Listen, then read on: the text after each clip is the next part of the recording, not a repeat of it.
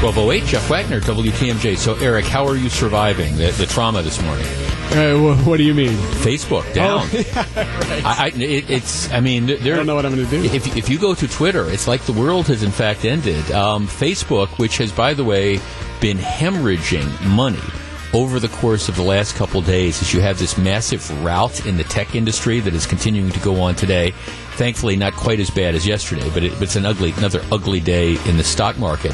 But Facebook, which has been coming under a lot of attack over the last several weeks in connection with how Facebook handled the 2016 elections and the fake news and all that sort of stuff, and then how they responded by apparently hiring like political opposition research firms to dig up dirt on some of the people that might be asking them questions at the Senate hearing. Never a good thing. And of course, Facebook, which has always had a history of giving huge money to Democrats, now they've got the Democrats irritated with them. Republicans have never loved them. So now there's all this conversation about does the government need to regulate some of these social media outlets like Facebook, treating them like a monopoly? So you've got all that going on. The stock market their stock is hemorrhaging money, and it's all down today.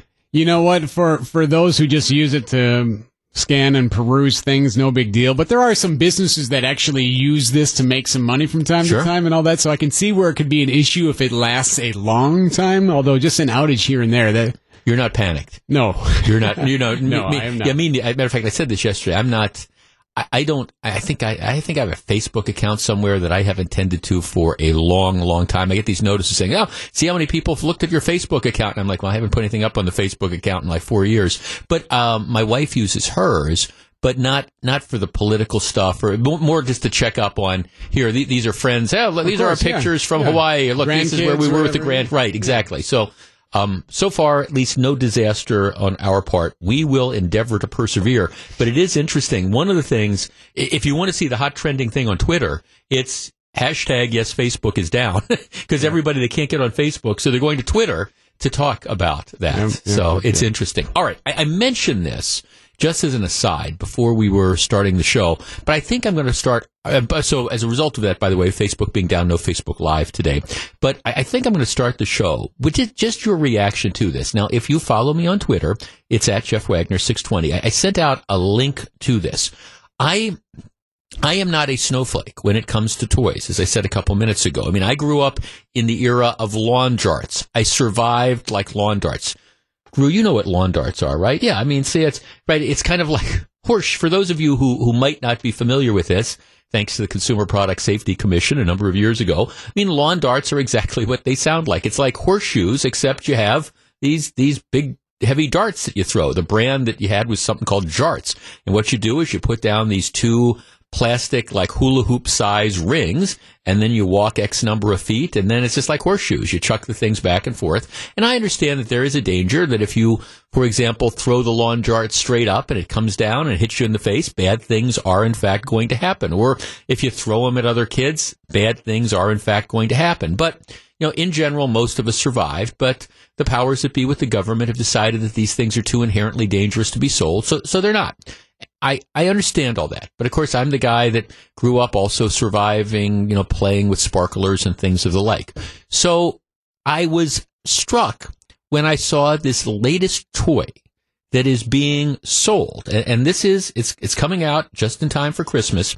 It's one of the big toys for Hasbro. I think it only costs, I think it goes for like $9.99. So you can get this, I believe, for $10. And what it's called, and by the way, they say it's appropriate for ages 5 and up. Now, I don't know if you saw the Marvel movie, The Black Panther, based on one of the Marvel characters from years and years and years ago. One of the things that the movie character, the Black Panther, has is he has these gloves, and the gloves shoot out these claws, and so he can use these claws in the movie to, I don't know, scratch at, kill, put the eyes out of his opponents. It's similar, if you're familiar with the X-Men movies, it's similar to like the claws that the character Wolverine has. You can extend these claws and you can use them to scratch and claw and all these type of things. All right, so that's the premise. So Hasbro has come out with a toy for Christmas. It's called the Black Panther / claw. $9.99. What it is, it's a glove. Okay, so you put this glove on, and the glove has 1, 2, 3, 4 rigid plastic rods that are kind of like shaped like claws, and these are retractable. Here's the way it says. It says, press the claws into a hard surface, they retract, strike your hand forward, and they extend. Again, rigid plastic claws that you can use to, again, slash at people. Here's what the Hasbro says. Kids can imagine slashing into action like warrior hero the Black Panther with his movie-inspired Black Panther / claw, featuring retractable claws that push in and extend out during movement. Press claws into a hard surface to retract, or strike hand forward to extend. They say it will make children as young as 5 ready to pounce. Oh, my producer just look at me. All right, let's open up the phone lines. 414-799-1620. That's the Accunet Mortgage talk and text line. Okay, I guess, my note when I sent out the tweet was my friends who practice personal injury law are undoubtedly licking their chops over this quote-unquote toy.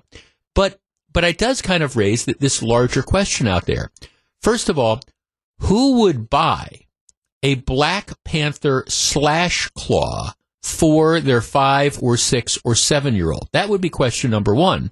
And question number two, why would Hasbro think that this was a good idea in the first place? Now, for its part, this is going to be listed on the list of most dangerous toys that are coming out on Tuesday. Hasbro is saying, well, there's nothing to see here. We vetted this through our lawyers, and, we think it's going to be, absolutely fine. All right, 414-799-1620. That's the Accunet Mortgage talk and text line. Again, I don't come from this from a snowflake perspective. I get toys are toys. But at the same time, who in their right mind would give a toy like this to a 5 or a 6-year-old? What are they going to do with it? They're going to scratch at other people, aren't they? Other kids? 414-799-1620. Would you buy something for a child? Or do you think something like this is appropriate for a child? 414-799-1620. Again, I'm not becoming a snowflake. I'm just looking at this and saying, oh, good. What does the 5-year-old want for Christmas? Let's give him a Black Panther / claw. I don't think so. 414-799-1620. We discuss in just a moment. If you're on the line, please hold on. Does Hasbro need its head examined for coming up with a quote-unquote toy like this marketed at 5 and 6-year-olds? Stick around. We'll talk about it. It's 12:18. Jeff Wagner, WTMJ. Broadway's brightest light in Wicked and NBC's Smash. Megan Hilty joins the Milwaukee Symphony Orchestra. From the biggest Broadway showstoppers to poignant, beautiful ballads, we're giving you a chance to see an evening with Megan Hilty and the Milwaukee Symphony Orchestra. Keep listening all week. Today, you are going to have not one, but 2 chances to win a pair of tickets. The show is a week from tomorrow. It's November 28th. Should be absolutely great. Want you to check that out. And again, twice on the show today, you'll have an opportunity to win a pair of tickets. Let's see. A lot of text on this. Black Panther / claw reminds me of Saturday Night Live's bag of glass toy from their 80s commercial. Gee, it could be safe and fun as well. All right, here's a text. I would absolutely buy that for a child. When I was a kid, we had swords, guns with plastic, all sorts of toys of that nature, and all purchased at Toys R Us back in the 70s and 80s. We had so much fun. At the same time, we had stick fights, jumped off dams into the river, went hunting with pellet and BB guns. It all comes back to upbringing, but a parent should know best what their child could handle. Well, again, yeah, I understand, but giving a 5-year-old something that you push a button and it extends and hard plastic claws come out, what are they going to do with that? What is the intended use going to be? And my guess is they're going to be, I don't know, scratching their little children or something, their little brothers or sisters or something like that. Somebody sends a text. It's kind of like a Freddy Krueger Jr. thing. Yeah, that's kind of what it is. Hey, See the movie Nightmare on Elm Street? Well, don't worry. You can be Freddy Krueger Jr. Here, buy the Black Panther Slash Claw. I mean, all you got to do is look at the box. Black Panther Slash Claw. Suitable for children 5 years and older. I don't think so. But I guess we'll see whether that is one of the hot toy sellers of the year or not. Coming up on the program later today, before I forget, 2:08, right after the 2 o'clock news, we are going to be joined by Sonny Perdue. He is the Secretary of Agriculture in the Trump administration. He is the Secretary of Agriculture. You might say, okay, Jeff, why are you having him on? Because there is a farm bill that is right now tied up in Congress over a couple issues. But one of the aspects of the farm bill has to do with preventing forest fires. Deforestation, money to help make it less likely that these forest fires will start out. We're going to talk about that because given, all the news in the course of the last couple of weeks about forest fires and the devastation these are causing, the ideas that I think most people would agree that could prevent forest fires now being hung up by politics in Washington. Go figure. All right, when we come back, I want to talk about something I saw last night and get your reaction as well. Stick around. 1222, Jeff Wagner, WTMJ. It's 1224, Jeff Wagner, WTMJ. It feels like doom and gloom for the Packers as they prepare for the Vikings on Sunday evening. But is there a reason for some optimism? Greg Matzik and Jeff Falconio look at the latest playoff scenarios tonight on Miller Lite's Packers Playbook starting at 6:07. And that's interesting because that promo kind of leads us into the discussion that I want to have next. Now, I admit, when it comes to many things, I am sort of old school. I like baseball games, and I don't mind a low-scoring baseball game. I like a 2-1 or a 3-2 baseball game. I don't think that's necessarily boring because a lot of times what that means is you've had a lot of tension. The game has been close. You've had maybe great catches in the outfield or a runner thrown out at first base or at home plate, that is, or a crucial, inning-ending double play when the bases are loaded. I mean, I think just because it's low scoring doesn't mean that it's boring. Matter of fact, the NBA, I like when the playoffs roll around because in the NBA, that's when a lot of the players decide to start playing this thing called defense and actually trying to stop people from scoring, and they play more intensely. Every possession matters. I mean, I don't care. I think a well-played NBA game in the playoffs where one team wins 85-80 can be just as exciting as a game in the regular season where somebody wins 140-120 or 120-110. Whatever. I mean, to me, it's all about the plays and the closeness and the intensity of the game. So I don't need to see a lot of scoring. I don't need to go to that baseball game and see, gee, it was 18-16. To me, I don't know, that's almost not like baseball. Well, football, for years and years, has been moving in the direction of, the NFL has been, with a variety of rule changes, they've been moving in the direction of, gee, what we want to do is we want to open up the game, and we want to have a ton of scoring. There's a new generation of football fans who are starting to watch the game, and they're used to playing Madden. I mean, they're used to, this is the kind of football they grew up with where you have the Madden game and you're scoring tens and tens of points. Or they're used to the arena football thing where you have back, up, and down the field and you don't have defense and you just have this huge scoring type of stuff. And that's the type of game that I think the NFL wants to see, which means the NFL was extremely happy last night. Last night, you had Monday Night Football. It was one of the marquee matchups of the year. You had, record-wise, two of the best teams in the NFL, the Los Angeles Rams and the Kansas City Chiefs. I think both of them only had one loss, and they play in this game, and the game ended up 54-51. The teams combined for over 1,000 yards in total offense. The Chiefs had 546 of them. The quarterback for the Rams threw for 413 yards and 4 touchdowns. The quarterback of the Chiefs threw for 478 yards and 6 touchdowns. It was the third highest scoring game in NFL history, not of the year, in NFL history. And if you go back and you watch the game, and I I tuned in the middle of the third quarter, and it was like 44-40, and the Chiefs were ahead. And it was only the middle of the third quarter, but that's because they're just going back up and down the field. Almost no defense. It really looked like, it looked like a real-life version of a Madden video game. So it ended up 54-51, 105 points scored. And there's a lot of talk about this game. A number of people are saying it was an instant classic. This is what the NFL needs to be. This is what people want to see. Essentially, no defense. We've turned the rules in so that the good offensive team can just go up and down. This is what people want to see. They want to see touchdown after touchdown. All right, 414-799-1620. That is the Acunet Mortgage talk and text line.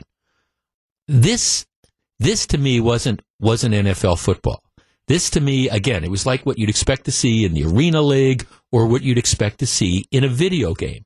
All right, instead of being the future of the NFL, I guess I kind of looked at that and thought, gee, at least among traditionalists, this is like the death of the NFL. I don't know about you, but 50 to 45 games or 55 to 50 games every week, that's not something that I am going to have an interest in. 414-799-1620. Was this an instant classic like this, or is this not the type of football that you like to watch? We're back to discuss in just a couple minutes. 1228, Jeff Wagner, WTMJ. 414-799-1620 if you want to join us. 1234, Jeff Wagner, WTMJ. All right, so I go home last night, and I watched the football game. It was close, but it was 54-51. There was no defense played. It really reminded me of an Arena Football League game. And I guess I was sitting there thinking, I'm sure the powers that be in the NFL are thrilled. This is what they want, high scoring. They think this is the way to attract fans. I wonder, is it really the way to attract fans? Let's start with Buck and Racine. Buck, you're first. Yeah, I'm with you. I'm probably an more older dinosaur than you are, but yeah, I got very disinterested in the game last night. Basically, the game is down to one phase, and that's passing. Right. And you don't see defense, you don't see, special teams like you used to. They might as well do like the high schools in the summertime when they have the 7-on-7 camps and that, and just passing, and that's all. And why even have linemen out there? Well, I guess, I don't know. I keep thinking, I understand you want excitement, you want close games, and people like scoring, but I think, don't people like scoring when it's hard to do it? When it's just when you got receivers that are running open and you're not playing defense and things like that? I guess I just think it's going to get old. The New Orleans Saints, they're scoring like 38 points or something like this on average, and this is what the NFL wants. They want all this scoring, but at some point in time, I got to wonder if people are going to get bored by that. I definitely am, and not because the Packers are doing so poorly this year, but in general, it seems like all sports are going to just offense.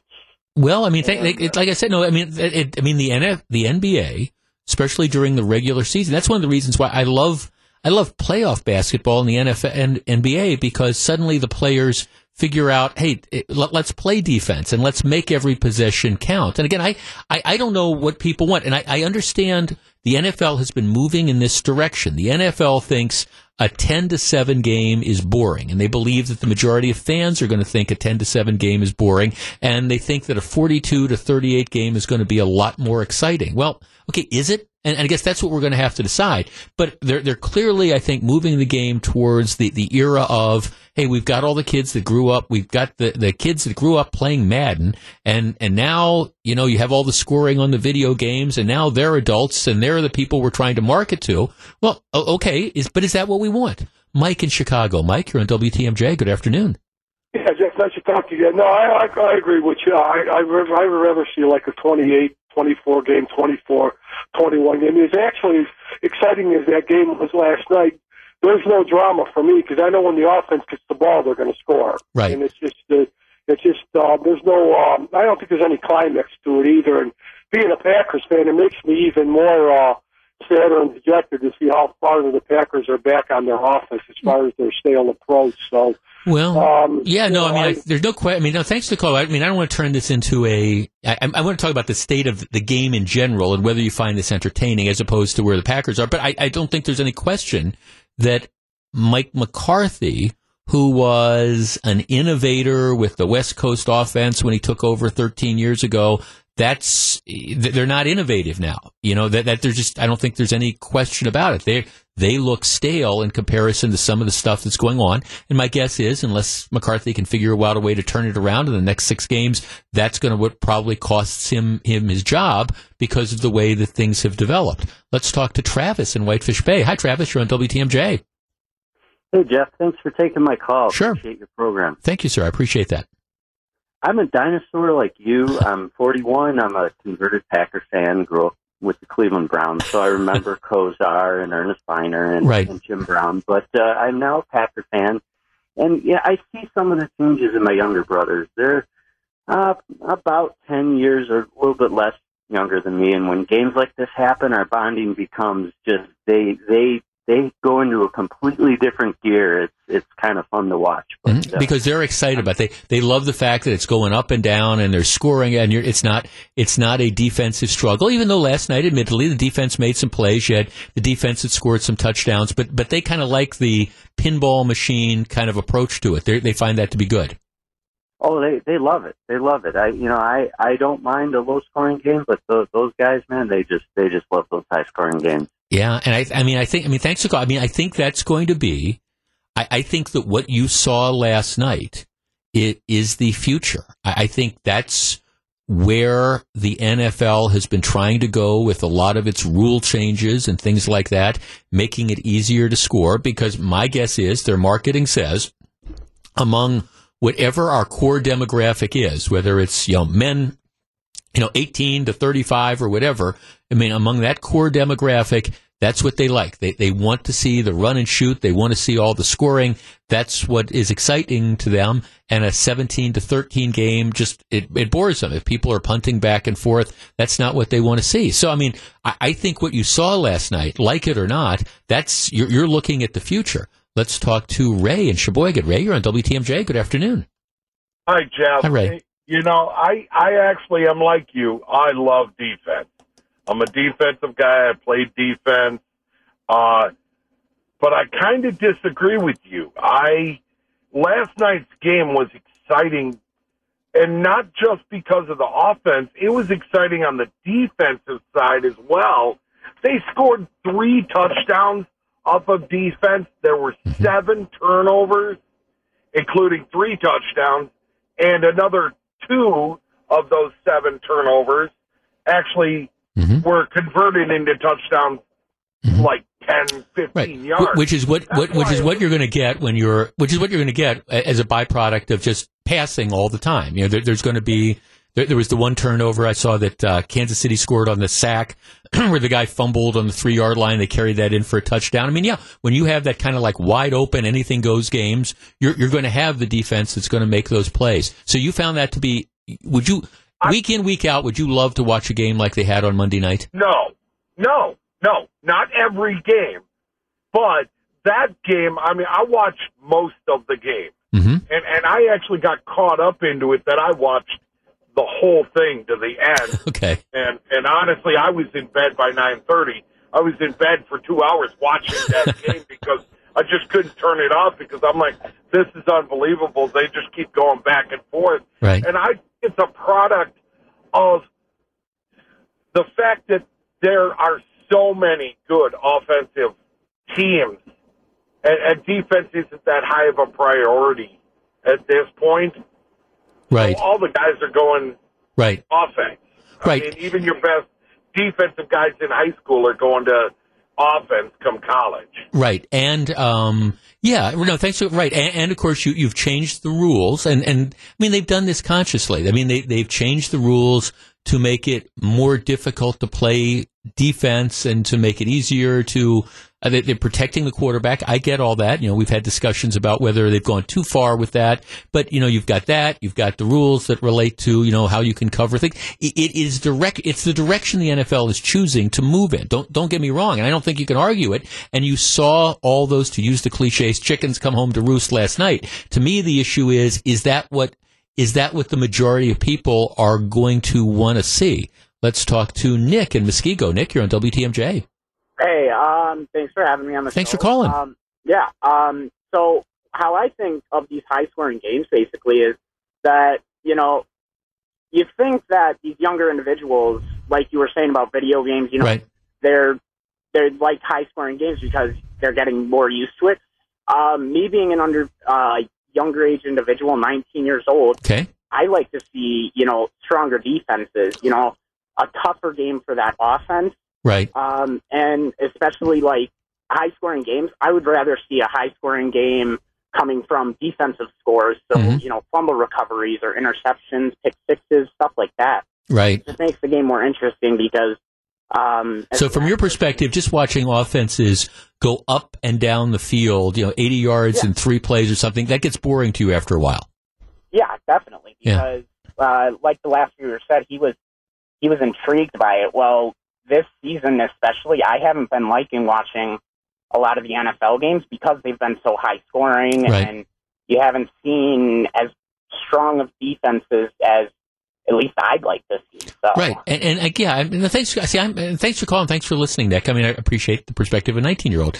I guess this is the direction, and believe me, the NFL, perhaps with the whole issue of kneeling on the sidelines notwithstanding. I mean, the NFL, they do a lot of marketing studies. I'm sure they spent a ton of money in customer research, and they know the direction that they think that, particularly in their target audience, that the fans that they want to appeal to the most, they know the direction that they want to go, and that is clearly, let's just kind of open this thing up, and let's be sort of like arena football. Well, all right, if that's what you want, you saw it last night. And again, I understand last night was, as an aberration, last night was an incredibly exciting game. I get it. My question is that what you want to see week in, week out from all 32 teams in the NFL? Joe in Heartland. Joe, you're on WTMJ. Hello. Hey, Jeff, how are you doing? Thanks for taking my call. Thank you. My note says you are a Kansas City Chiefs fan. I am a diehard Chiefs fan. I grew up, even though I've been in Wisconsin for 20-plus years. My wife brought me this direction. I'd say Packers fan second. However, okay. but we haven't gotten you to give up your first allegiance, huh? Well, put it this way: way back when the Packers were 9-0 and the Chiefs beat them down at Arrowhead, I took my boys down there. I wore my Rodgers jersey and I wore all the rest of my Chiefs stuff. So got it. You know, I'm 50-50 there, but. Last night's game was phenomenal, even though we came out on the bottom end of things. But that is the direction, to answer your question, that we're going. If you look at college football and where college football has taken itself, I mean, those players are the players that are going to be in the NFL. Right. And as that migrates, the NFL has had to change the structure of the plays, defense, offense, all those different things. And let me throw this out there. If Aaron Rodgers was on the field last night and the Packers scored 51 or 54 points, regardless of what end they were on, I think you wouldn't have too many Packer fans out there saying, well, wait, we never want to see this. They'll want to see 60 points next week. Yeah, I guess if that was – okay, but if the Chiefs were playing in that game every week, would your interest still be as high? If every game was like that? Because I'd expect it. Okay. I guess you get to the point where you expect it, and like I say, the game is changing.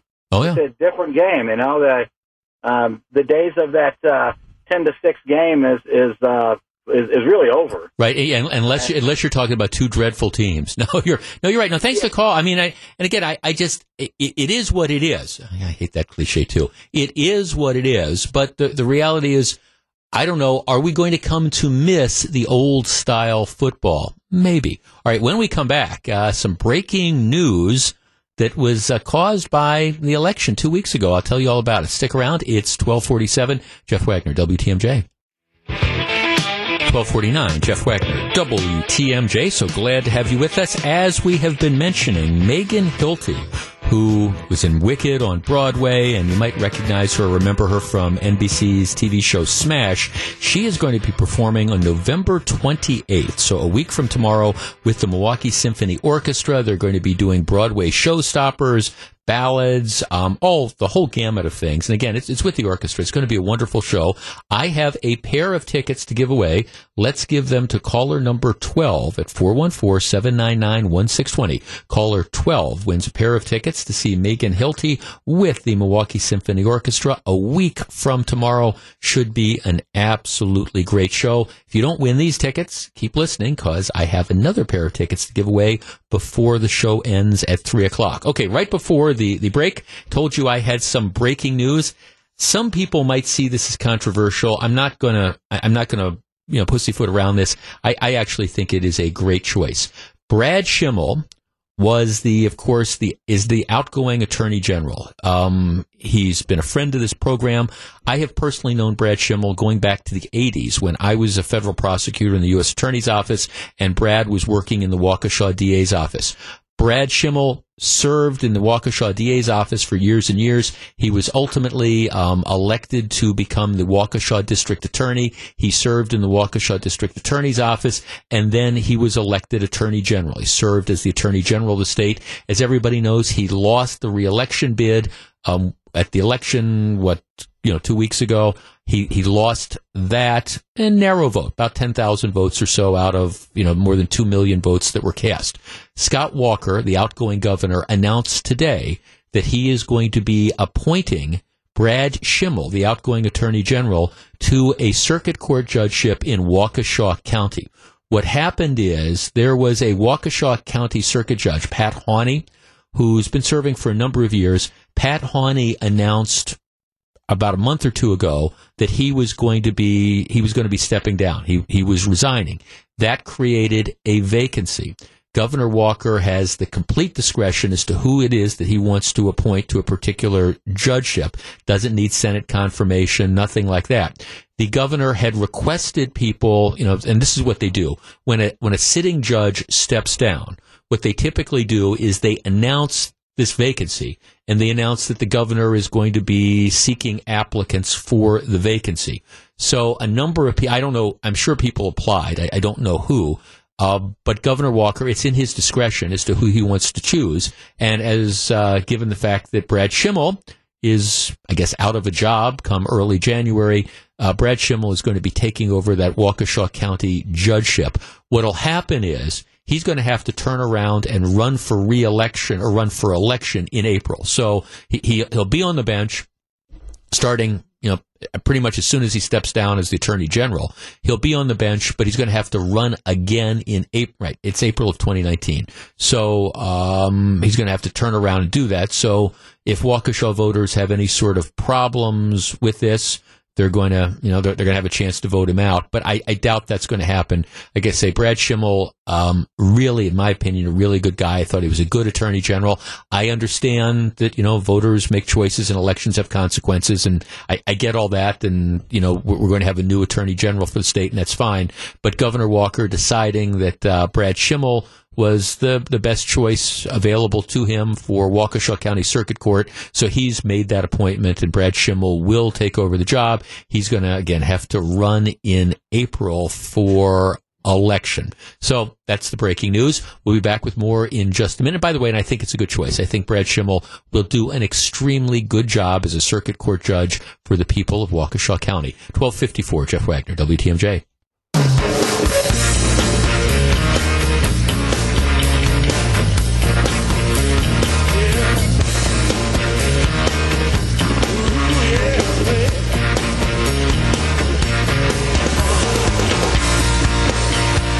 It's 107. This is Jeff Wagner, WTMJ. Hey, let me just give you a note. It's something I've been involved with for a couple years now, and this will probably be my last year doing it. It's something my wife and I do together up in Washington County. A week from tomorrow, the Taste of Washington County, which is an event. It's at the Washington County State Fairgrounds, Washington County Fairgrounds. And what happens is a number of restaurants from Washington County, a lot from West Bend in particular, get together and they all provide samples of their food. It's an event. It runs from 6 until 10 o'clock at night. The proceeds are designed to go to the Boys and Girls Clubs of Washington County, which is a cause particularly close to my heart. I was there last year. Matter of fact, I'm going to be back there this year. and I'll be with my wife, and we're going to be serving food. I think I'm going to be serving ribs or something, I was told. But it's next Wednesday night. They've got a live auction. They've got silent auctions. It's a fun event, and if you happen to be in that area, I would encourage you to stop by. Tickets are available in advance. They're $45, but it's well worth it. Like I said, it's a great charity, and you will not go away hungry. I guarantee it. So it's next Wednesday night, the 28th, a week from tomorrow. Taste of Washington County, and if you're there, be sure to stop off. You won't have any trouble finding me, and I will give you a slab of ribs for you to sample. That's the deal. All right. I didn't. One more programming note. About an hour from now, we are scheduled to talk to a cabinet member from President Trump's cabinet, Sonny Perdue, who is the Secretary of the Department of Agriculture. He's the Ag Secretary.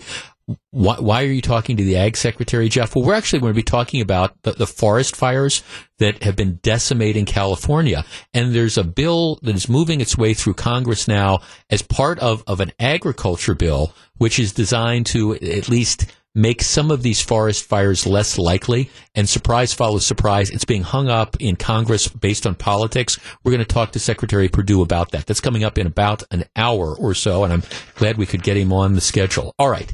I didn't do this the first hour because it's frustrating. It is depressing. And you know, I always say, I try to find, even in the darkest cloud, a silver lining. And right now, I have to tell you, I do not have a silver lining for this particular story. And it's even more aggravating because it seems like over and over again, particularly when we were talking about issues in the city of Milwaukee, we have a variation of this same story. 10-year-old girl killed on the playground by stray gunfire. Girl sitting on her front porch, killed by stray gunfire. And then last night, you have the horrible story about the 13-year-old girl who is killed apparently in her bedroom when shots are fired into the home. Her name is Sandra Parks. She was killed on Monday night, shortly before 8 p.m. I mean, think about what you were doing last night. And think about where you were at 8 p.m. And if you've got children or you've got grandchildren, think about where those kids were. Well, in this case, Sandra Parks was in her bedroom about 8 o'clock in her home. Their home's near like 13th and Hopkins. She's in her bedroom. Somebody, and they have a person of interest in custody right now. The DA's office will be deciding whether or not there's enough evidence to bring charges. And somebody just starts shooting indiscriminately at the house. And at this point in time, they're not saying what the motive was. They're not saying whether this was the person who was shooting into the house. Were they trying to shoot and send a message to somebody else that lived in the house? We don't know. Did they have the wrong house? You know, whatever. We don't know any of that now. But what we do know, and this is what the mayor says, that Sandra Parks, a 13-year-old, went into her bedroom. She never came out alive. The mayor goes on to say, tragically, her death was caused by someone who just decided that they were going to shoot bullets in her house, and she's dead. The mayor went on to say she died because somebody obviously decided that they were going to settle a score, express anger, try to scare someone. I don't know what they were doing. And by the way, I don't either. But bottom line is, somebody fires shots at a house, hits a 13-year-old girl. Mayor went on to say, I don't know that the police know what they were doing. All we know is that a 13-year-old died last night in her bedroom. All right. Our number is 414-799-1620, which is the Accunet Mortgage talk and text line. At least so far, there hasn't been this knee-jerk reaction that we get from time to time by people saying, oh, this is a call for more gun control, their need for more gun control. That hasn't come out yet. That may or may not. Once we find out more about the person who was involved in the shooting and, you know, what their potential motive was. But you've got a 13-year-old girl here who is dead. And like I say, this is not the first time this has happened. Journal Sentinel reporting at least 91 people have died in homicides in Milwaukee in 2018, most of them by gunfire. About 4% of those were under the age of 10. At least 3 children were fatally shot in recent years by bullets fired from outside their home, including a 5-year-old girl who was sitting in her grandfather's lap at the same time. In 2014, a 10-year-old girl was fatally shot while playing on a playground near her home. All right, I want to open up the phone line, 414-799-1620, which is the Accunet Mortgage talk and text line. And I guess I don't have a specific question other than to say, is there anything that can be done to stop this? Or is this just something that we are going to have to live with on a semi-regular basis? I mean, people with the impulse control of a fruit fly arming themselves and then behaving in a reckless fashion with a firearm. I mean, is there, in fact, an answer for this? Or do we just have to live with it? Is this a justification for saying, okay, well, maybe we need to confiscate weapons? Is it a justification for saying, all right, we need tougher penalties if it turns out the shooter has a criminal record? I don't know. Or is this just what is happening now? And it's not unique to Milwaukee. I mean, this isn't let's pick on the mayor or let's pick on the police chief or let's pick on the common council. This is something that happens on a regular basis throughout this country. It happens in rural areas. It particularly happens in urban areas. But is this just the new normal? 414-799-1620. What do you think? Open conversation. We discuss next. If you're on the line, please hold on. It's 1:15. Jeff Wagner, WTMJ. It's 1:17. Jeff Wagner, WTMJ. The holidays are right around the corner, and we are back with our annual holiday radio show. It's WTMJ Presents The Night Before Christmas, starring Gene Miller, Jane Matinaire, yours truly, and a sleigh full of Wisconsin celebrities. It's going to originate from Turner Hall in downtown Milwaukee. It is next Monday, the 26th at 6:30. The live radio play is going to be recorded in front of a studio audience, and you can still be part of it. There are literally about a handful of tickets left. Buy tickets now. Go to WTMJ.com or text the word Christmas to 414-799-1620. Should be a lot of fun. We had the table read yesterday. I wish I had some solution to this horrible story that happened last night. If you haven't heard it, 13-year-old girl in her bedroom in the city of Milwaukee. She's killed. Bullet flies through the window, hits and kills her. 8 o'clock last night, she's in her bedroom. Imagine where your grandkids were at 8 o'clock last night. They've got somebody in custody. They don't know what the motive was, whether this was intended to scare someone or whatever, whether it was the wrong house. Who knows? All we know is that there is a 13-year-old who is dead. This is, of course, not the first time this has happened, and I am afraid it's not going to be the last. Is there anything you can do? Vincent on the Northwest Side. Vincent, good afternoon. Good afternoon, Jeff. First, my condolences goes out to the family of the young lady that has been shot, and I do want to wish you a happy Thanksgiving and for you and your family. Same to you, sir.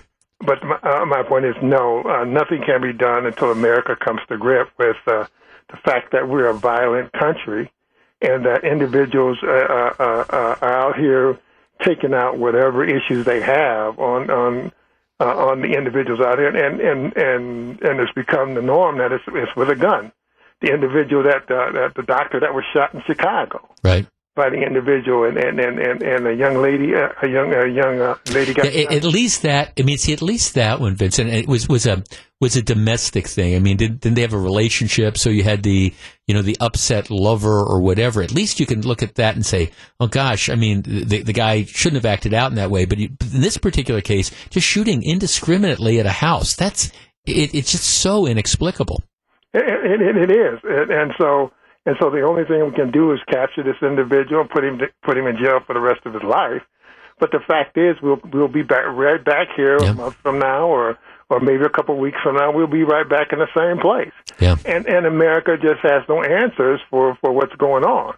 And so until we decide to say, hey, we had enough, that this is enough, and we decide to make some changes, I fear that this is going to continue. Yeah, no, thanks for calling me. And I'm afraid that you're right. I mean, I see no indication. And again, there's all sorts of, there will be knee-jerk reactions around, and I'm glad at least initially people aren't talking about this as a cause for gun control. Because, again, unless we're going to say we're going to start confiscating every firearm that's around and we're going to repeal the Second Amendment, and I'm not getting hung up on the Second Amendment, but that's as a practical matter, that is not practical. But to me, it's not the question of are there guns, it's why do people feel free to use these guns so indiscriminately. Have a real interesting text here from Chris. Chris, she writes, Jeff, I've been part of a jail ministry for several years, and I deal with all sorts of stories from inmates. One thing I can tell you is that the breakdown of the family comes back as a common denominator with all these stories. This hits every aspect of life. And until we deal with that, the problem will continue. I think that's a very interesting point, and it's a politically incorrect point to make because we don't want to be judgmental. But the truth of the matter is, I think a lot of this does come down to a breakdown of the family, where you have people who are being raised with no sense of right or wrong. I mean, let me just think about that for a second. I mean, think about your upbringing. I mean, would it even occur to you to take a firearm and to just shoot at, a house where you know that there are people in there? I mean, clearly whoever did this, I don't think was trying to kill a 13-year-old girl, but who does these type of things? There's somewhere the moral compass has gotten off balance. And I do think a lot of this, and I understand we don't like to talk about these things because it's difficult and it's uncomfortable, but I do think you look at the breakdown of the family structure, and this is what you see. Now, I don't know. Maybe this guy that they have in custody now, maybe it will turn out that he was raised by this intact family structure, and he had this great family, and this was just somehow he went wrong. And I understand that can happen, but most of the times that's not what the case is. And I think if you see something like this, I think a lot of times it does go back. It does go back to upbringing, and it goes back to a basic sense of do you know right from wrong? Because I think most people with any sort of degree of normalcy would know that it's wrong to take a firearm and shoot indiscriminately at a house. Tom in Greenfield. Tom, you're on WTMJ. Jeff, I listen to your show all the time and everything else. The thing is that, like it happened last night, we'll all go get nice, warm, fuzzy feeling of trying to take care of it for a day, a week, or a month. And then I'll come back again. It's kind of like Groundhog Day. You listen to the news, and for the first 5 or 15 minutes, the news, whether it's carjacking or shooting or whatever it is in the city of Milwaukee or in the country or that, it's the same type of thing. The only thing that makes me happy is the weather and the sports, the rest of this, and maybe some events or something like that. But the rest of the stuff is makes you sick. You don't want to even turn the TV on or the radio on anymore. Well, it is. Thanks for calling. I mean, there is an element of that. I mean, I kind of start my day. When I get up before my wife, but her big thing is when she wakes up, first thing she does is she turns on the news, and I on the television, and it's just the first 15 minutes. It's this shooting and this theft and these cars that are broken into and all. And it is this kind of relentlessly negative stuff. Now, I mean, that's not my worldview. It's not. But there's no question there's a lot of that stuff that ends up going on. And these are the things that hit home. I guess, I don't know, maybe we will find out that the person involved in the shooting has, no criminal record or at all. Here's my concern. And I think it needs to be twofold. First of all, I do think, you have to address issues of family background. You have to address, how are young people being raised?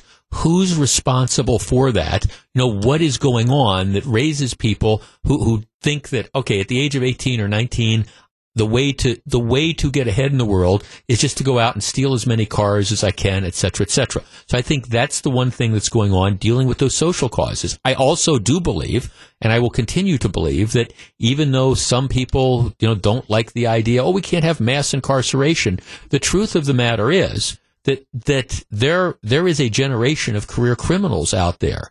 And, you have some that are starting as young as 13 and 14. And if you can figure out a way to rehabilitate them, go with God. I'm all in favor of that.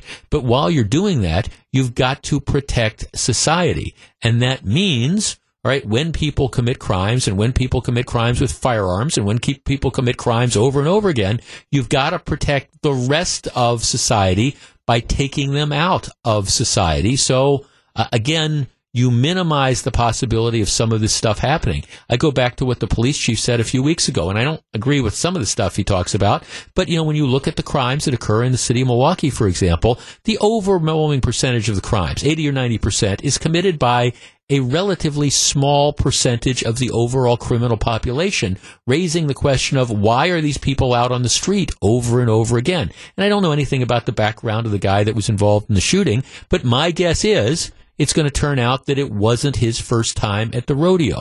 126, Jeff Wagner. In the meantime, we're just going to have to live with these stories, I'm afraid, and I share the mayor's frustration. This isn't something about pointing fingers. It's a larger societal problem, and it's frustrating because I don't know what the answer is. 126, Jeff Wagner, WTMJ.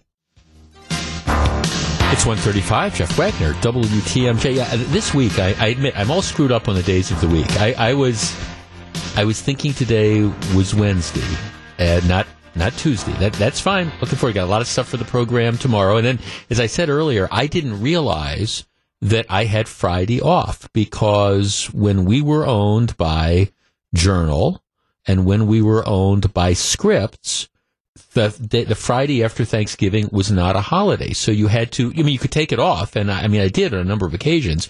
But I remember this year I made a conscious decision I wasn't going to take it off. So along comes our new owners, the wonderful people at Good Karma. I love Good Karma. And I'm looking at the schedule this week and I see I'm off. And I actually thought somebody had made a mistake. And I went back and said that I was looking to see if I had requested vacation that day. And then they said, no, stupid. It's a holiday. It's a company-wide holiday. So you're automatically off. We find a fill-in. Okay, and I said my only rule with fill-ins is, for the love of God, can you make sure they know how to pronounce Oconomowoc? That's just kind of one of the tests. I don't get any say in that, but if we're going to have a fill-in, they have to be able to say Wausau. They have to be able to pronounce Oconomowoc. That's it. We want people to at least be able to pronounce the names of the cities if they're going to fill in. That is my only requirement. All right. Speaking of that, it's no secret that brick-and-mortar retailers have been having a tough time lately. You look at what's going on, for example, at Bayshore Town Center, and you've got retailers that are leaving there left and right, and they've got plans that what they're going to do is essentially demolish a lot of the existing mall and come back, and instead of retail, they're going to have an office building, and they're going to have apartments and things like that. And so like 40% of the retail ends up going away.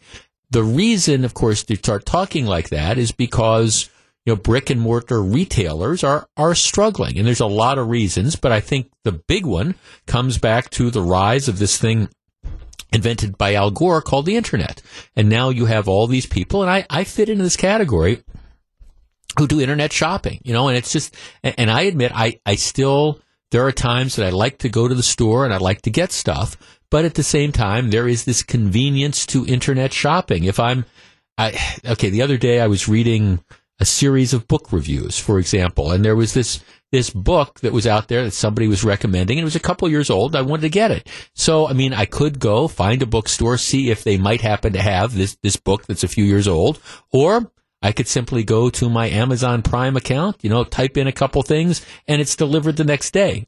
Free shipping. So I admit, that's what I did, because I didn't have the time to drive to the store, see if they had the book that they might not have had, and then, it's just easy. I order it, boom, it's there tomorrow. That's the appeal.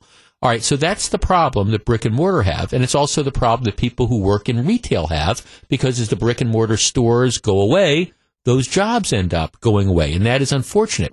One of the flip sides of that, though, is as places like Amazon expand, they do create jobs. Because even though there's a lot of automation that's there, you still need people at some point in time to fill the orders and to put the packages and to deliver the things. So it's sort of a shift. But Amazon, for all the convenience it offers and for all the harm that it arguably does to brick and mortar retailer stores, it also does provide people with jobs. So here's the deal. They are going to, apparently this is a breaking story in the last day or so, Amazon is apparently close to inking a deal with Oak Creek to build a giant new warehouse facility. The deal is this facility, now they've got the one in Kenosha already. It's going to be by the freeway and Ryan Road, so you'll have immediate freeway access. This is one of the things that Amazon looks for And it's one of the reasons, for example, like when Mayor Barrett was trying to get a facility in downtown Milwaukee or in the inner city of Milwaukee, it's not going to happen because Amazon needs access to freeways to make this work. So what they're looking at is they're looking at building a facility that would be like Ryan Road and I-94. The facility, the plans are it would stand 4 stories tall. It would have automated systems to retrieve products stored on the upper level. The facility is expected to have more than 1,000 employees. And I don't have a breakdown on full or part-time, but it's going to be big. There's no question about it. And it's going to be bigger than the one that they have in Kenosha.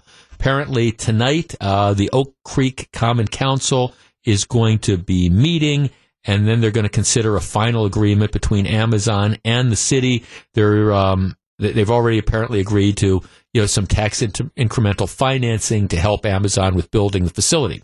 A number of neighbors, and I'm looking at a story on today's TMJ4, number of neighbors are unhappy with this. It's going to be 2.6 million square feet, which is huge. Residents in the area not happy about it. One is quoted in the story as saying, "We knew something was going to be there, but nothing this big. It's going to be double the size of Kenosha. Can you imagine?" Woman saying that the construction there is already causing problems for the neighbors. Beep, beep, beeping, constant beeping. It starts at 6 o'clock in the morning, Saturday and Sunday included. They finish at 9 o'clock, 10 o'clock at night. So, some of the neighbors are saying this is too big. We don't want it. Apparently, Amazon is going to lease the facility from the developer. 414-799-1620. That is the Accunet Mortgage talk and text line. Again, this is vacant area right off of the freeway, Ryan Road and I-94, essentially. Is this a plus for southeastern Wisconsin? Is it a plus for Oak Creek? Is it a plus for the area in general? Is this something that we should be happy about? 1,000-employee warehouse facility from Amazon? Or does this change the character? Do the neighbors have a right to be upset? 414-799-1620. That's the Accunet Mortgage talk and text line. Should we be thrilled that Amazon is the latest to come into the Oak Creek area? What do you think? We discuss next. It's 1:42. If you're on the line, please hold on. This is Jeff Wagner, WTMJ. Local, statewide, and around the country. Breaking news this hour. Wisconsin's afternoon news is on the story. Let's check in with Tony in the WTMJ Breaking News Center. News Radio WTMJ. Louisville Slugger has been making bats since 1884, and together with Big Time Bats is proud to release this Christian Yelich 2018 National League MVP Art Bat. Louisville Slugger is also the bat that Christian uses. The beautiful black and gold laser engraved Louisville Slugger bat features the Brewers logo and the words 2018 National League MVP with stunning reproduced original artwork from famed sports artist Jolene Jesse. Matter of fact, I can say this because my nephew and my grandson are both in school now. I think this is going to make an excellent Christmas gift. They should perhaps not be surprised to find this under their tree. The artwork features Christian's swing of the bat and is truly spectacular. The full-size bat makes a great collectible or gift. It's limited to 5,000 individually numbered bats. It sells for $129.95 plus shipping and handling. Order now for holiday delivery by calling 866-280-BATS or see it at BigTimeBats.com now. That's 866-280-BATS or see it at BigTimeBats.com. All logos are used with permission. Bats are not game issued or game used.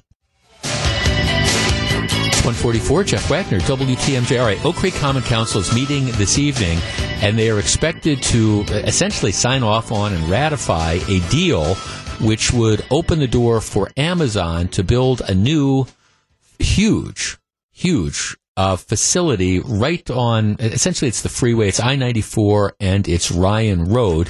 This would be a new Amazon distribution facility. They estimate that it would employ up to 1,000 employees. I don't have the breakdown between full and part-time, but it's going to be absolutely huge.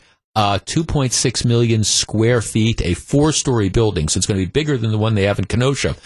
Some residents are saying, wait a second, this is going to change the character of the neighborhood. What should Oak Creek do? Mike, in Oak Creek. Mike, your neck of the woods. Good afternoon. Yeah, I live. Hi, Jeff. Thanks for taking my call. Sure. I live 2 blocks away from the development, and I went to the Planning Commission meetings in September and the meeting for approval of the TIF. The big concern for the residents was the traffic in that area because it's bounded by Ryan Road on the north, which is a state highway, and Highway V 13th Street on the west side. Right. And what they're going to do, and this was approved through up to that point, is all the truck traffic is going to come in on the south end of the property, which is where all the residential is. And we kind of got steamrolled.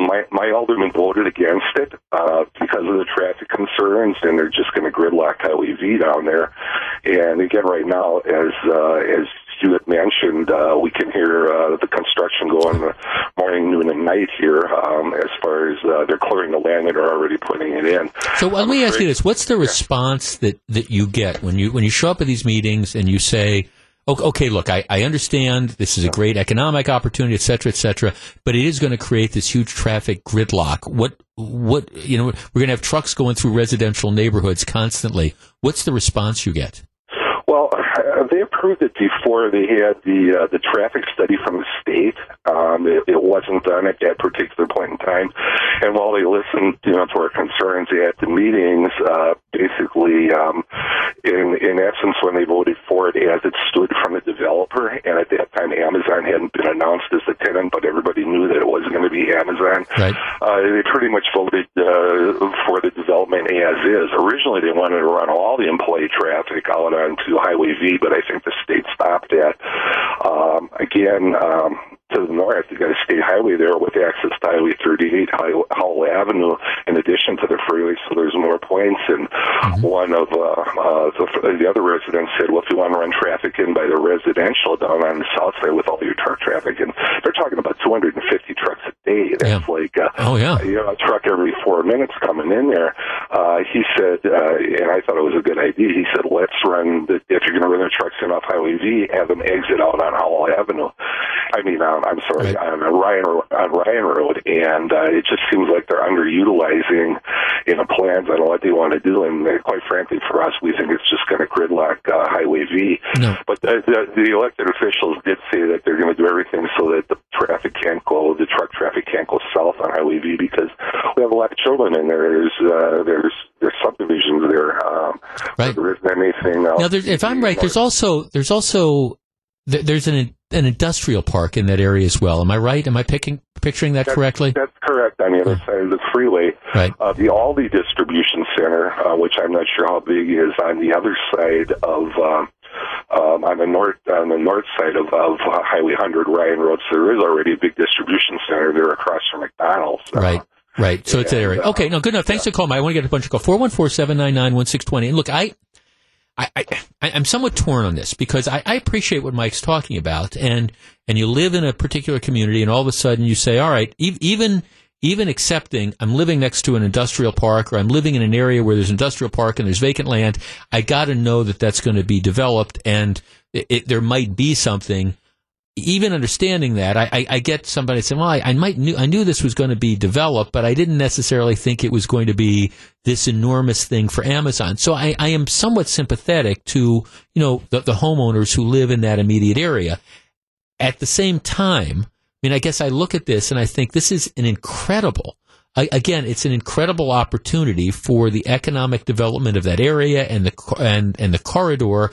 And I don't think the people in Oak Creek or along that area have ever been made any secret about, hey, we want to have this development. This is what we're going to do, and we're looking for that type of growth. Now, it is fair to say, all right, maybe we need to figure out a way to, have some access that's not going to have one truck every 4 minutes going through a residential neighborhood. But you would think that you'd be able to work that out, put in an extra road or something.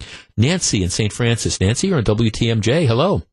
Hi there. How are you? Very well, thank you. What do you think about all this?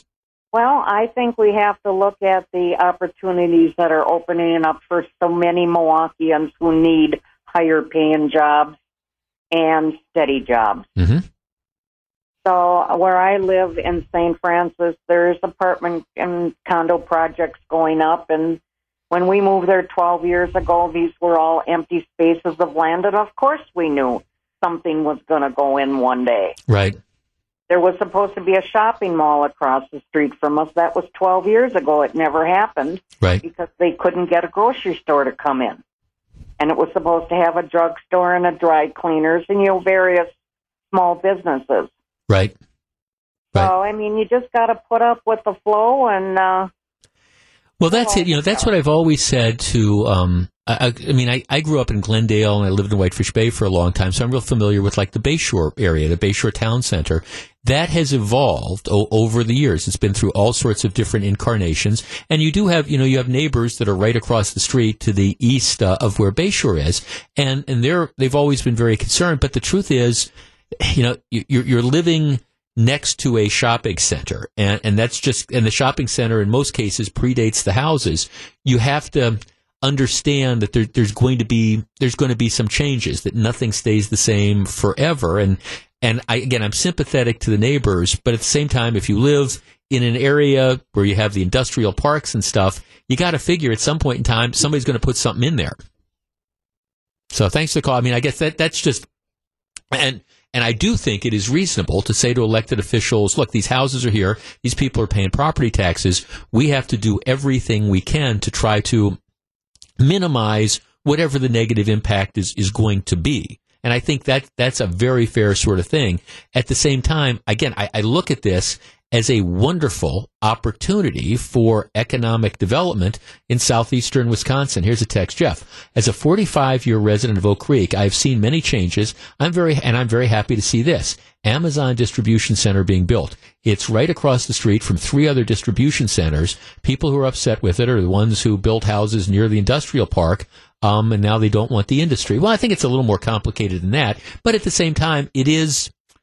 I mean, I don't know that I think that this is, you build a house next to the airport, then, you shouldn't be able to complain about the fact that, the planes are flying over. I think it's a little more complicated than that. But on balance, I think this is a real plus for Oak Creek. And I think you're seeing all this economic development that's going on in that area, again, because you've got the available land and it's got close access to the freeway. So if you've got this distribution center, it's easy to get to it and it's easy to get out of it. Tony in Milwaukee. Tony, you're on WTMJ. Yes. Hey, Hi, you know what? I'm seeing such a huge opportunity, as you're saying, but more precisely, I've got a young son-in-law, and I've got a son that, first of all, my son-in-law is a millwright. And so looking at industry and building like this is an absolute boom to his economic future. Sure.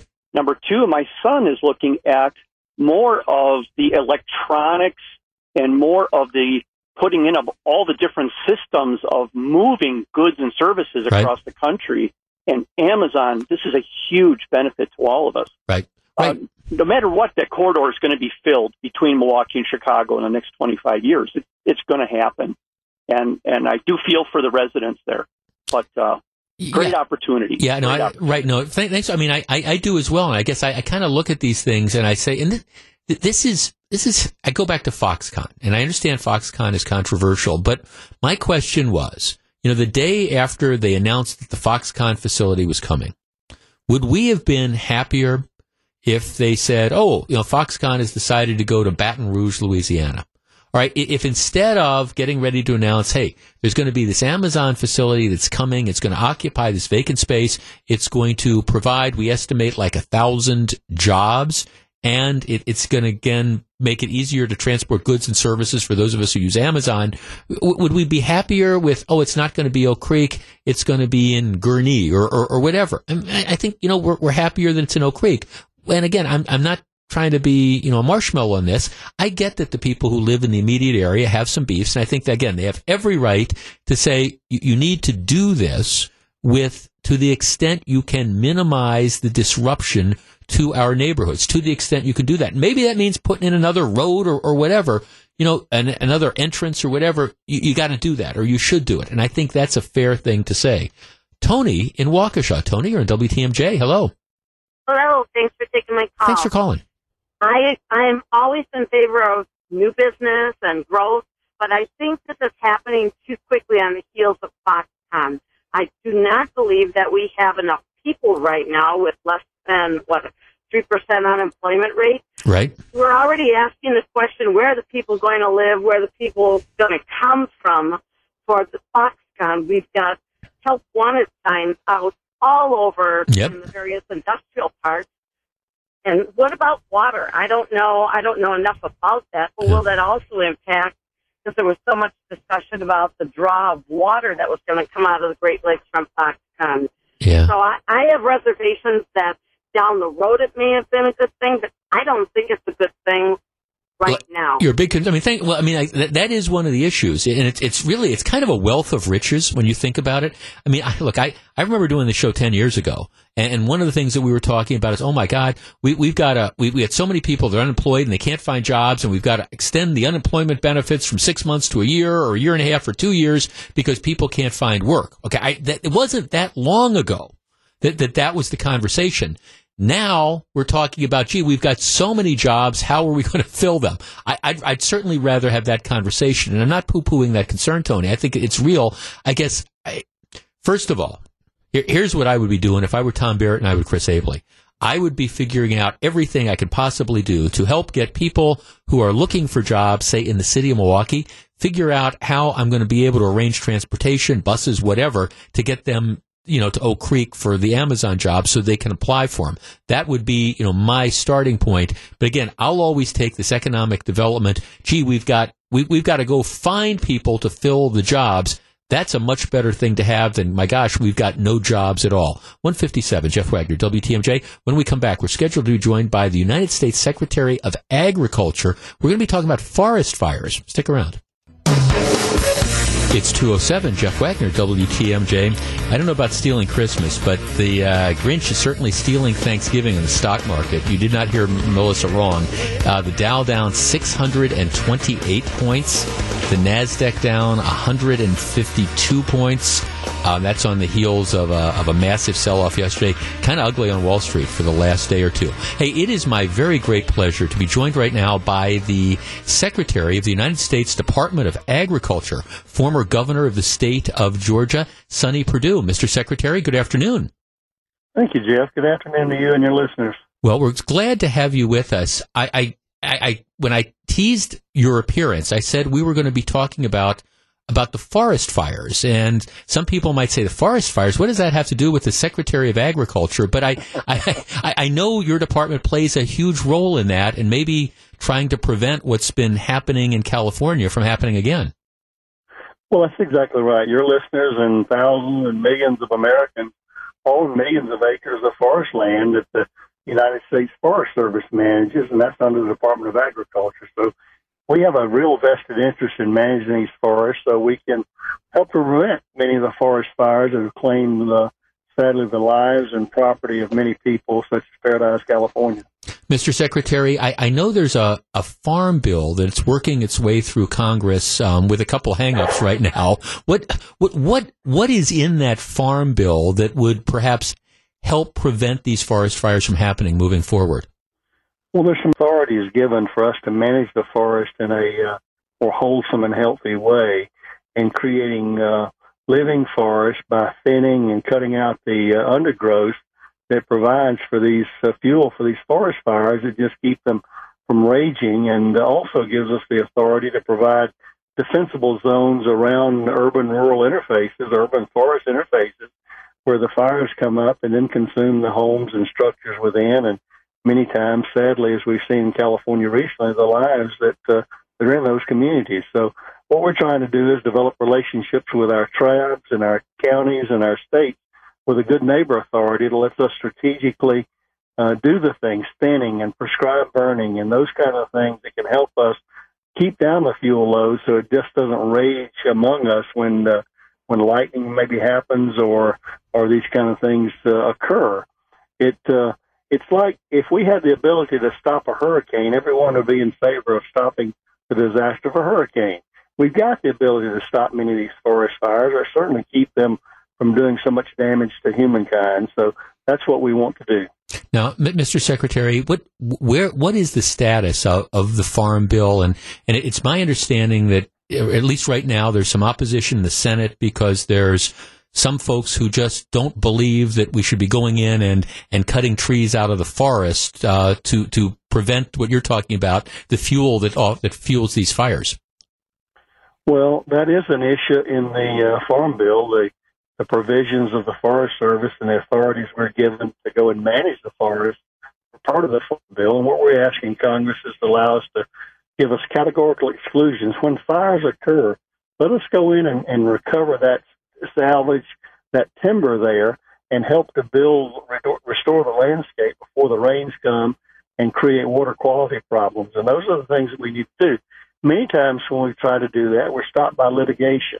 While it is true that many of the mainstream environmental groups are realizing that they need to work with us in restoring health to our forests, there's still some environmental groups that don't want you to do anything, think the forests are pristine, left alone, but they're really not. They undergrowth and provide fuel and ravage fires when they get out of control, and that's what we're trying to do. And we'd love to work with everyone, and we'd love for Congress to give us the ability to work with our conservation and environmental groups to demonstrate that we can manage these forest fires. We're not talking about clear cutting. We're talking about thinning trees to keep insect load and fire load down. Yeah, Mr. Secretary, it's interesting you bring that up because in advance of us talking today, I was reading some things, and there's some people who are saying, this isn't about preventing forest fires. This is really just a subterfuge by this administration who wants to open up all these forests for clear cutting by the logging companies and things like that. No, that's not what it is at all. I mean, what we've already seen happen, and we've had 2 record back-to-back wildland fire years where we spent over $2 billion to suppress fire with loss of life and property. It's about a good managed forest is healthy. It's beautiful. It supports wildlife. It's better for water quality. Also recreation. Those people who love to enjoy our forest, you can't go into an overgrown forest and enjoy hiking. There's no way to do that. What we would love to do is create trails and forests that where people can enjoy it, not this mythical thing of pristine forest where never a tree is cut. That doesn't happen. We're talking to the United States Secretary of Agriculture, Sonny Perdue. Mr. Secretary, earlier this week, or maybe late last week, I know some people were sort of mocking the president when he talked about, hey, one of the ways you deal with this is by raking. And it was like, ha, ha, ha. He's saying raking. Well, the truth is that is one of the factors that people look at in preventing fires, isn't it? Well, it is one of the things. It's probably not the most efficient way, but a natural form of raking that has occurred in nature for years is prescribed burning. In fact, Native Americans used prescribed burning to grow forests, which they knew was better for wildlife. They would grow fresh, lush plants that their deer and other wildlife would feed on, and it created a natural environment for that. We're prevented from using prescribed burning in many places, as well as thinning and taking out the undergrowth that just provides that fuel to rage and where these fires can jump a half a mile or more into structures.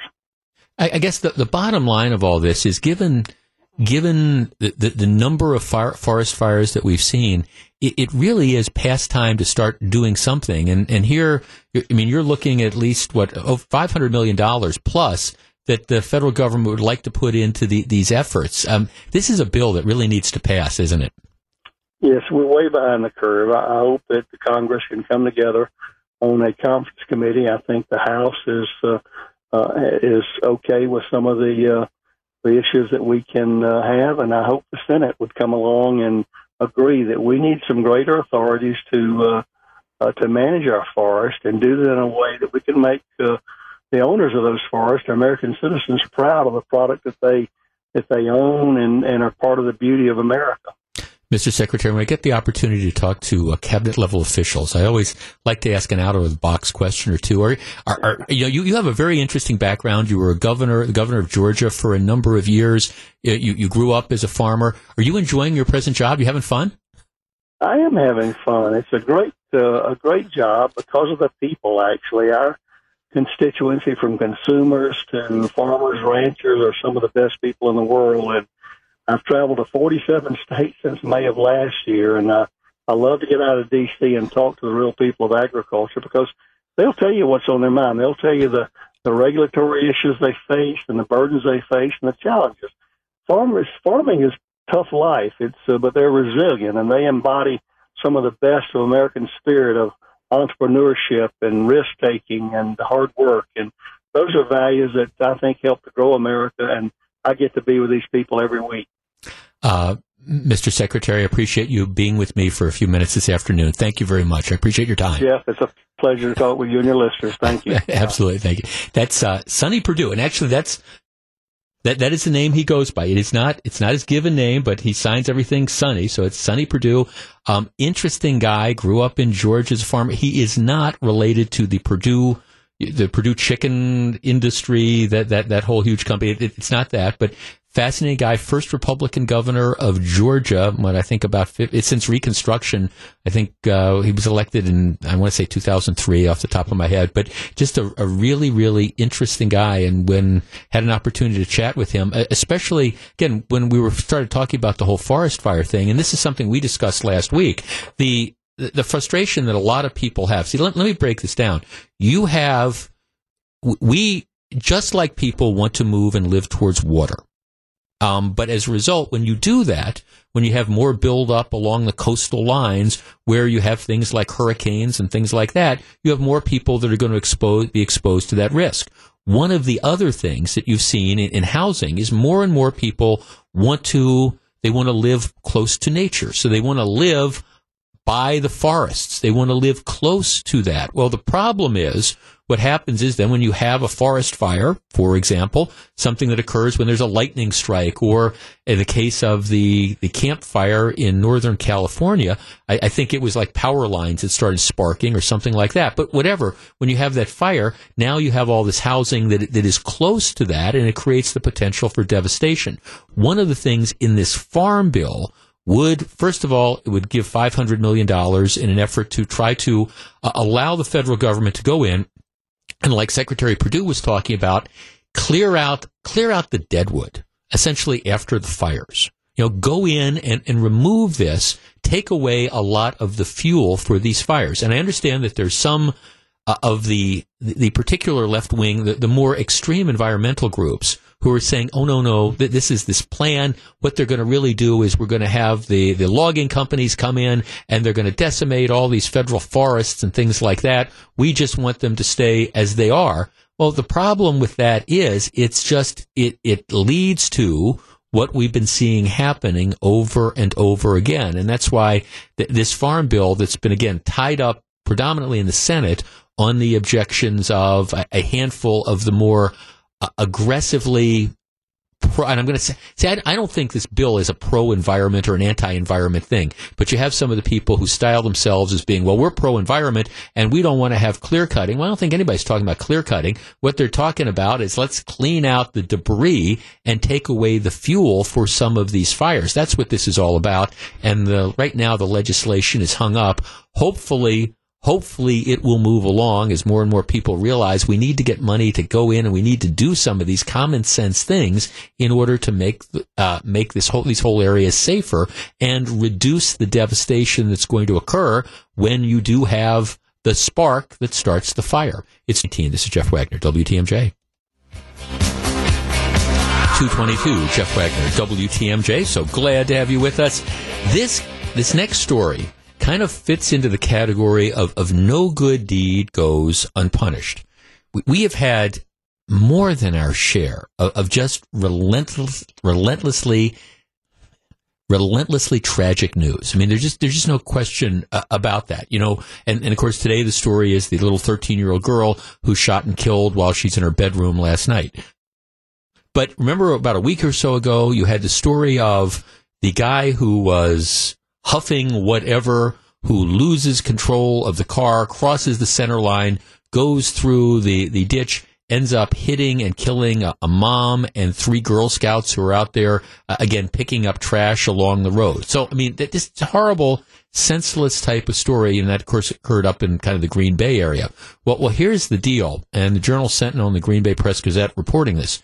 A local Girl Scout troop leader has lost her job over a dust-up with Scout management over a fundraiser her troop held for families of that fatal car crash. The crash occurred in Chippewa Falls. The gal is a scout leader in the Green Bay area. Apparently, what they ended up doing is they ended up, holding a vigil. This is up in Green Bay, getting donations of cash and canned food, et cetera, and they created like a special badge for this. The Girl Scouts, the organization, apparently has a policy that forbids it from commenting, but what happened, at least according to the gal that ran this, is that, all right, she was fired supposedly for holding the vigil and opting to raise money directly for families of the crash victims instead of filtering it through the Scout Council. What the Girl Scout leader says is she learned from Chippewa Valley troop leaders that the preference there from the families was for direct donations. So she sets up this thing saying, okay, what we're going to do is we're going to do this in such a way that the money we get is going to go directly to the people who've lost the family members of the people who've lost their lives. Apparently the problem here is the Girl Scouts say, well, no, you shouldn't be doing something that gives them benefit directly. What you should be doing is you should be raising money and then send it to us, and then we'll send it over to, the people. And again, the Girl Scout leader says, well, the reason I did this is I heard from folks up in the area that they just wanted it directly, not going through a middleman. Now, I guess I can understand that, for example, if you're the Scouts, you're the Girl Scouts, you want to control the type of fundraisers that individual troops do. I mean, I understand that you don't want some Girl Scout leader going off in a renegade fashion and raising money for some cause that, for example, is inconsistent with the purpose of scouting, a political thing, whatever it might be. So I understand why you want to have some control over that if you're the head of the Scouts. That rule would make sense to me, right? In this particular situation, though, you don't have a Girl Scout leader who's going renegade and raising money for some cause that the Girl Scouts couldn't get behind. You're raising money for families of a Girl Scout leader and Girl Scouts who lost their lives. So the idea of whether the money goes directly to the people that need it or whether it passes through the Girl Scout Council and then goes through to the people who need it, to me, that doesn't make any difference. It's a completely and totally a horse apiece. So it would seem to me in this particular case, the Girl Scouts to fire the troop leader for taking it upon herself to do this event and then to make sure the money gets funneled to where it's going to belong strikes me as being short-sighted and petty in the extreme. And again, the last thing Girl Scouts need right now, with all the competition they're getting from Boy Scouts allowing girls to join them and things like that, would be to look small and petty. And that's what I think they do. They look small and petty by firing this troop leader who was doing nothing but trying to, do the right thing by helping out, again, families that need it. Just saying. It's 2:27. This is Jeff Wagner, WTMJ.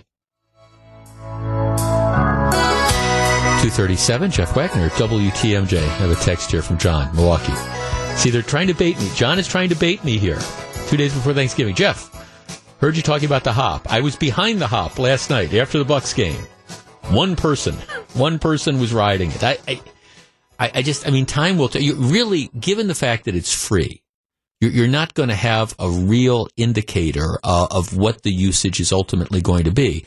And I understand that there is a novelty factor with the hop right now. You have people that are going, oh, let's see what this is. And seriously, I read the story about it. It was a senior living facility, and they said, hey, this is our activity. We'll come down and we'll take a round trip thing on the hop. Well, they weren't using it really. They weren't going anywhere. It was kind of like, let's go to Great America and go on the ride. And I know that there's this novelty factor out there. And given the fact that it's free, I have no doubt that, you're going to have, attendance numbers. You're going to probably have if you don't have decent usage numbers the first 3 months that the trolley is running, given the fact that it is a novelty and given the fact that it is free, if you don't have just off the charts usage numbers in the first 3 months, well, then you really got to wonder, what's going to be happening moving forward. But John says he was behind the hop last night, 9:30, and there was one person on it. But, it was cold last night. That's one of my questions, too, given the fact that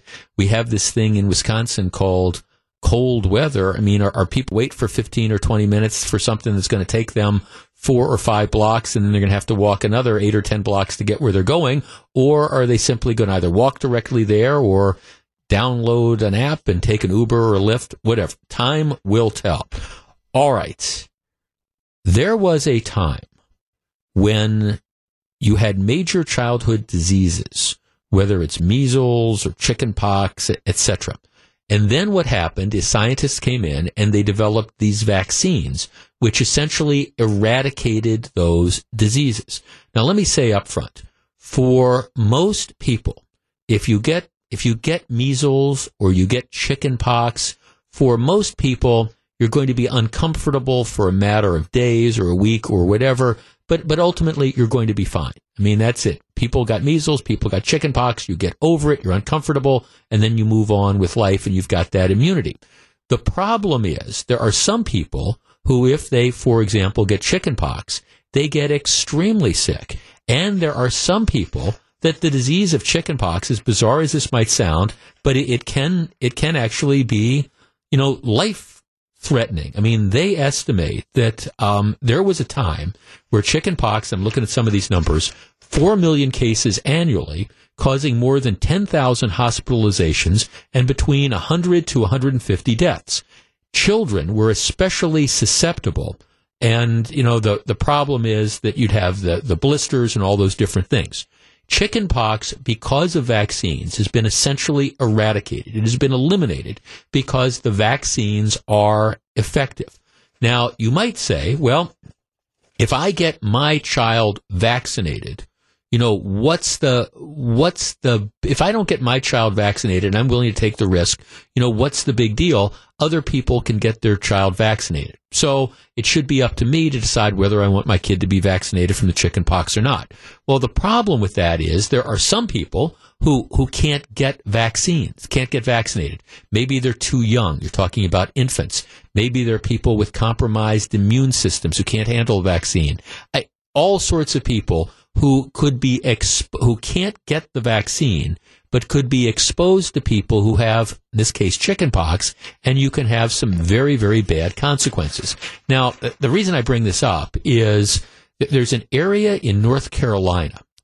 It's the Asheville Waldorf School, and it's interesting. It's in Asheville, North Carolina, and it's one of these areas where, in North Carolina, the state law says you're supposed to get vaccinations, but they have this clause that allows people to opt out based on religion. Okay, our religion prevents us from getting these vaccines, so they haven't been vaccinating kids. Story in the Washington Post the other day talks about how in this case, this school, for example, what they've seen is that cases of chickenpox have been multiplying at an almost exponential level. They had 12 infections. Then it grew to 28 a couple weeks ago.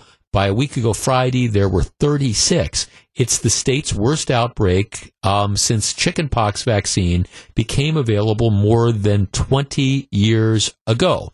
Since then, the 2-dose course has succeeded in eliminating this highly contagious disease that once affected about 90% of people.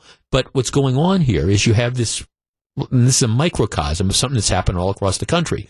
You have people, parents, who are making the decisions, we don't want to get our kids vaccinated. And as a result of that, you are seeing, again, in this case, it's chickenpox, but same is true with measles. You are seeing these childhood diseases, which were essentially eliminated, and now they are making a comeback. Right, I want to open up the phone lines. Our number, 414-799-1620. That is the Accunet Mortgage talk and text line. Now, last week, we talked about the flu shot. I went and had my physical last Wednesday, and I got the flu shot. I always get the flu shot, but I'm an adult. I get to make that decision. And we talked about, I was surprised at the large number of people who don't get the flu shot. But those are adults making these decisions for themselves. All right, when it comes to vaccinations like chickenpox or measles, when you make the decision not to have your child vaccinated, you, number one, expose your child to, again, these potential diseases, but also you expose other people who might not be able to get the vaccine. So let's tee this up. Do we need to figure out ways to require more people to have their kids vaccinated, or is the risk in your mind of vaccines just not worth it? 414-799-1620. That's the Acunet Mortgage Talk and Text line. We discuss in just a minute. If you're on the line, please hold on. 244, Jeff Wagner, WTMJ. 247, Jeff Wagner, WTMJ. We have a lot of debates about, should kids get vaccinated or not? And one of the problems is when you make the decision not to vaccinate your kids, it contributes to what they call, I call it like herd immunity. Other people call it like community immunity or things like that. But it's the idea that if you have a large number of people who have immunity, then there's only going to be a small number of people who are going to be able to get the disease. Whereas if you have lots of people that aren't vaccinated, the chances of people getting the disease are a lot greater. And do we really want to deal with the return of measles? Do we really want to deal with the return of chickenpox? Heather in Belgium. Heather, you're on WTMJ. Good afternoon. Hi, how are you? I am well, thank you. What's going on? What's your story? So about a month ago, we actually got an email from the school saying that there was someone in the school with chickenpox. And about 2 weeks later, I had noticed my daughter, who's 13, she had all the symptoms of chickenpox. And I was like, no way, there's no way you can have chickenpox. You've had vaccination. But sure enough, we went into the doctor and she had chickenpox. So our doctor had actually said, even though you have the vaccination now, because all of these kids aren't getting vaccinated, there's still that small percent chance that they can still get these diseases. And yeah, the numbers I saw, they say the chickenpox disease, the chickenpox vaccinations is about 90% effective, but obviously your daughter's another 10%. Right?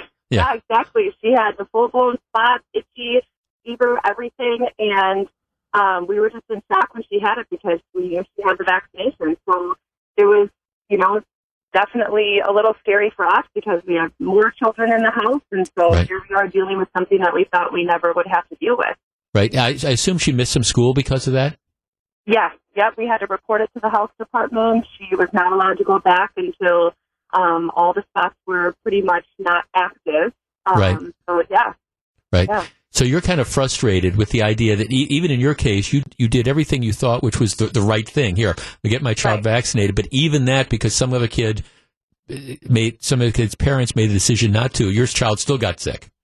Exactly. Yeah. So now we're at risk for whatever else because even though my kids are vaccinated, they still can get all of these sicknesses that we thought that they wouldn't have to be exposed to. It's got to be a little bit frustrating, I would imagine, Heather. A little bit? Yeah. It is. I mean, doctor bills, missing school, all these things, you try to prevent that, and now we're kind of right where we were. Right. No.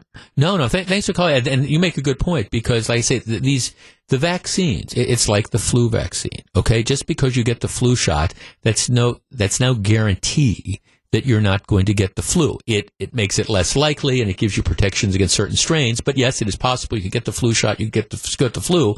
And in Heather's case, yes, it's true that she gets the chickenpox vaccine, but their daughter still ends up getting it. But again, it's because you had unvaccinated children in the first place who got sick. Now, somebody sent me a text saying, "Well, what's the big deal if you have a vaccinated child? What do you care if the kid next door has the chickenpox?" Well, first of all, like as Heather said, the vaccine is only about 90% effective, but that's not the larger concern. The larger concern is that there are people, again, with, first of all, there's infants. And then you've got other children and adults that have compromised immune systems who can't get the vaccine. Not everybody can get the vaccine, so they can't get it. So you have, let's say you have a 5 or 6 year old that's got a compromised immune system. And look, I understand for most people, you get the measles, you get the chickenpox. You maybe that happened to you when you were a kid, and you say, well, what was the big deal? I felt like crap for 5 or 6 days, and it was itchy and it was miserable, but I got over it and it's fine, and now I've got the immunity. Okay, so I understand that's out there, and that's how it is for most people. But what if you've got again, that 5 or 6 year old with the compromised immune system who's, at first grade or kindergarten or whatever, and the kid comes in, and again, whether it's measles or chickenpox, you're a carrier for several days before it's apparent what you have. So you come into kindergarten or whatever, and you've got the kid that's got chickenpox, but it hasn't shown up yet, and they have interaction with the child that's got the compromised immune system or something like that, or you're at the daycare facility and there's babies or something who aren't old enough to get it, and one of those kids gets sick. I mean, that's where the dynamic is. It's not just about protecting your child, it's about protecting everybody. And I guess one of the things that is frustrating to me is there's just a lot of misinformation that's out there, and it goes back to the Jenny McCarthy days and a completely and totally discredited study which tried to link some of these various vaccines to again instances of autism and things like that, and those studies have largely, actually almost completely been discredited. So I think it's one of those things where if you're considering doing this, again, for the sake of everyone else, it's worth having a real heart-to-heart talk with your pediatrician, as opposed to saying, okay, well, I see these 4 people on the internet who say that, they got the vaccine and then they got sick, so that means that there must automatically be some sort of correlation to it. Because again, what's frustrating to me is we have eliminated these diseases. These were childhood diseases which caused a lot of problems for a lot of people, and they're gone. Medical science was able to figure out a way to largely eradicate them, and now they're coming back because, I don't know, somebody saw Jenny McCarthy on a TV show and made the decision not to vaccinate their kids. It's 2:53. When we come back, we're going to find out what John McCure has on his mind for Wisconsin's Afternoon News. Please stick around.